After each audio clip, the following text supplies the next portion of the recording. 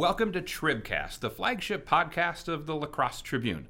I'm digital news editor Scott Rada, and we're joined today by Jacob Sciammas. He's the president of the La Crosse Neighborhoods Association. And how are you? I'm great. Thank you for having me, Scott. You know, La Crosse, I think, has maybe a more active neighborhood groups than some cities our size. But a lot of folks probably aren't terribly familiar with what neighborhood associations do and how they work. And you know how that works, so tell them about it. Well, I agree with you. And when we moved to La Crosse 8 years ago from other cities of similar size or larger, and they had a lot of active neighborhood associations, and they were just fledgling here, I saw a great opportunity to grow the neighborhoods of La Crosse, and they've grown a lot in that time. And that's really, I mean, obviously it's important to you, but I think you would also agree that our current mayor really has set that as a priority as well. Yeah, I saw that when he first ran for office especially, and I think we've been able to keep that trend. At that time, I think there were really 6 or 7 active neighborhood associations, and now we have 11. And there's one that's sort of, am I accurate to say, sort of in the process of forming here downtown? Yeah, that's right. And actually, I would call them, a fully fledged neighborhood association now. In fact, they're also joining the other chapters of the La Crosse Neighborhoods, Inc., because they see a great opportunity ahead of them. And of course, that's simply because there are more people living downtown in La Crosse today than in the city's history. Well, and it's great because the city's downtown is really like the lifeblood of the city in so many ways. So for it not to have had residents speaking about what it's like to live in that neighborhood previously was really a missing opportunity. And now it's really, I think the sky's the limit for the Downtown Neighborhood Association. And, just sitting here in the La Crosse Tribune, we're probably a few months away from even a bunch more residents going just one block to the west of us. And, it seems like every year or so there's, be it the old administrative building of the county, Bell Square. I mean, these are pretty large projects. Yeah, it's 10, 20, 100 at a time. That's a lot of residents at one time. We're lucky to have that. And, it's interesting. I was talking to our editor today, and, the La Crosse, we've all heard in La Crosse that what's supposedly been a disadvantage to our city is that we're penned in. We have a river on one side, we have bluffs on the other. There's not a lot of room to grow. Now, that's true, but some cities, when they have loads of room to grow, they just sprawl and sprawl and sprawl, and sometimes your core neighborhoods, your core downtowns aren't a priority. La Crosse can't take that approach. Absolutely, and you see some of the strains of that because I think people traditionally came from communities where they could grow and grow, and so neighborhood associations I think have a really important role in educating people and helping them understand how density is a really positive thing, that a lot of times we can't just simply grow outward, we got to grow upward.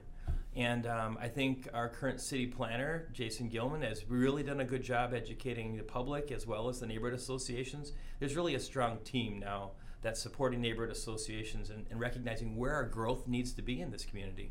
Now, I think it's fair to say most residents in the city of La Crosse are part of a neighborhood association. Not quite all, but if somebody's listening to this and they're just not sure where they fit or what neighborhood they might be in, how would they find out? Well, the city planning department does a great job on the city's website, so that's a great place. We also have the La Crosse Neighborhoods website as well. I recommend people to check that out.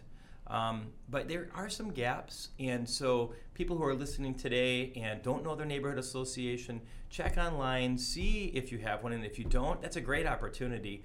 The mayor has committed money every year to neighborhood associations. He's run out of the neighborhood associations that neighborhood money has gone to, so new coming neighborhood associations might get a chunk of money to see some capital improvement. So they got to take advantage of that if they're interested. And that's a really good point. And that's, I think, a program that this mayor has started. And can you kind of walk through the process? So if your neighborhood is allocated this money, it's not that one or two people get to decide. It's really meant to be a group project or a neighborhood project. Yeah, I think it galvanizes a neighborhood, right? They see a real opportunity to make a difference, and it brings a lot of people to the table. It's been effective. It's been really different for every neighborhood association, honestly, and that has some good qualities and some challenges. But at the end of the process, I think everyone recognizes that they had a voice, and that they've seen some major improvements. Am I right to say that each association meets just about every month for a general meeting? Yeah, we try and take some breaks around the holidays. It's hard, and summer too ends up being a little challenging. And we often emphasize meetings, or maybe that's what people are most familiar with. But truthfully, our best area is just to think of ourselves as engaging people. And so whether someone catches something in the news, whether they catch something on Facebook, whether they find it on Nextdoor or an email, we just want people to be engaged. So we don't want people to over-rely on meetings. There are times where we have to rely on meetings. And so I would say one of the things we're really focused on in this coming year is how are we going to do that better than just having people at meetings. Our schedules, I mean yours, I'm sure, Scott, is the same way, difficult for people to make meetings. And meetings don't always sound like a lot of fun. It doesn't sound like fun. No, it's not like, hey, games. It'd be great. Hey, we got neighborhood games. Everyone would show up. So what are some of the things that you've seen associations across this city do to sort of boost excitement and interest? Well, this month is a perfect example, right? So Spring Into Your Neighborhood Month, May, is really a much more social emphasis. And so each of the neighborhoods are doing things a little differently. It's great for new and returning members. You know, we recognize people who come a couple times and then think, all right, this is a lot. So maybe this is a good month to come back. And then for those new people, and you know, the springtime people are out, they're planting in their gardens. I mean, that's just part of the culture of La Crosse. They're out on their bikes, they're doing things active. If you go to a neighborhood meeting and you recognize somebody, then you've got a touch point for later. And what I notice most about our neighborhood meeting attendees is they're extremely generous people. So to connect to one of those generous people can be very valuable for folks, especially new people in this community like I once was. And I think we'd agree that a lot of residents, you know, might have an idea or might see a problem, again, on a very local level, but they don't necessarily know what to do with that idea or how to maybe go about solving that problem. Can these groups and associations be a good place to start? Absolutely. And I think people believe that we're going to be reliant on the city for everything. And that's just simply not true. In fact, I would say the central principle of a neighborhood association is what can we do for ourselves? And so if we can focus on that more, I think that would, and in all of our neighborhoods, and really get that out, I think people might come back to their neighborhoods a little bit more. I think they've seen a little bit maybe reliance on the city, and instead if they saw some independence, I think it would really mean a lot to people to come in for the first time. So again, if somebody's listening and they want to get more information about some of these activities, find maybe out what neighborhood they belong to, the best way to do that is through? The city planning office will give you the contacts. Mm-hmm. They'll give you that map to see what neighborhood to cover. So the city planning department's website, and then lacrosseneighborhoods.org. We also have a really great presence on Facebook. I think that's a great place to see things you like and share that, and you'll get those regular updates on your timeline. And now people might be listening to this and saying, you know, that all sounds great, but you know, if I or a few people I know have an idea and I bring it to this group, you know, nothing ever gets done, right? There's never any. I think you chuckle because I think there's some pretty good examples in not too pretty recently of where things really can get done and it can happen. Yeah, and I think what we have to recognize is neighborhoods are often invited to the table in a lot of things. You know, whether it's La Crosse soup, or it's something with the county, or you know, not just the city. It could be anything. Parks and Rec is often asking us for opinions and ideas. So there's really a lot of ways that the neighborhoods suddenly get involved. And you know, I remember a number of years back, and I'm going to mention this because one of the real formative people for the neighborhood association, Sarah Sullivan, who used to be a city council person.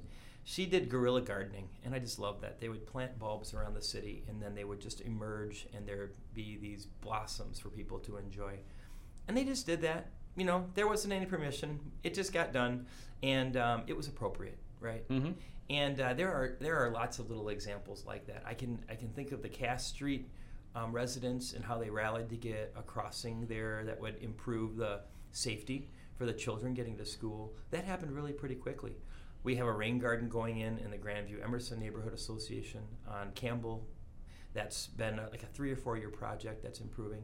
So there are lots of little ways. We know we got a park going in near Burns. There's some improvement going on there. So there's lots of fun ways to have your ideas shared and see them executed. And sometimes they just happen in a day, and sometimes they happen over years. And I think, kind of a prominent spot in the city, but Wygant Park is getting some new playground equipment, and I think that's due to some neighborhood funding in that association last year. Yeah, that was some more of, we call the mayor's neighborhood money, exactly. And they met over months to sort of rank priorities, and that rose to the top. And I think people feel listened to, and they see that their words make a difference. And I know in the Jenna neighborhood, which is Grandview Emerson, they have not the entire force behind, but a loud voice in getting that pool rebuilt. Yeah, and that's an interesting example for a project, because it started as a neighborhood project, and it really grew to be something that was citywide. And you'll see that team now, that committee and campaign, is formed around a lot of different neighborhoods. And so it took a life of its own. It actually became its own chapter of La Crosse neighborhoods to better represent all of the interests that were involved there. So there might be other projects like that. It could be something in Riverside Park that all the neighborhoods want to rally around, and it creates its own campaign. So we've got a new vehicle now for the whole community to rally through neighborhood associations. And we found it to be very successful, and we want to replicate this model.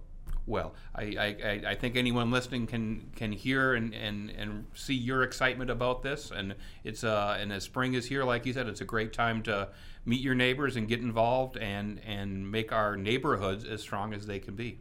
That would be great. So get out to one of those meetings for your first time or your 50th time, and just get to know people a little bit better. There's so many events that are happening, and if you have an idea for an event, that's even better. Well, I sure appreciate you taking a few minutes and sharing your passion about La Crosse neighborhoods. Thanks for stopping in. Thank you so much, Scott. Have a good day.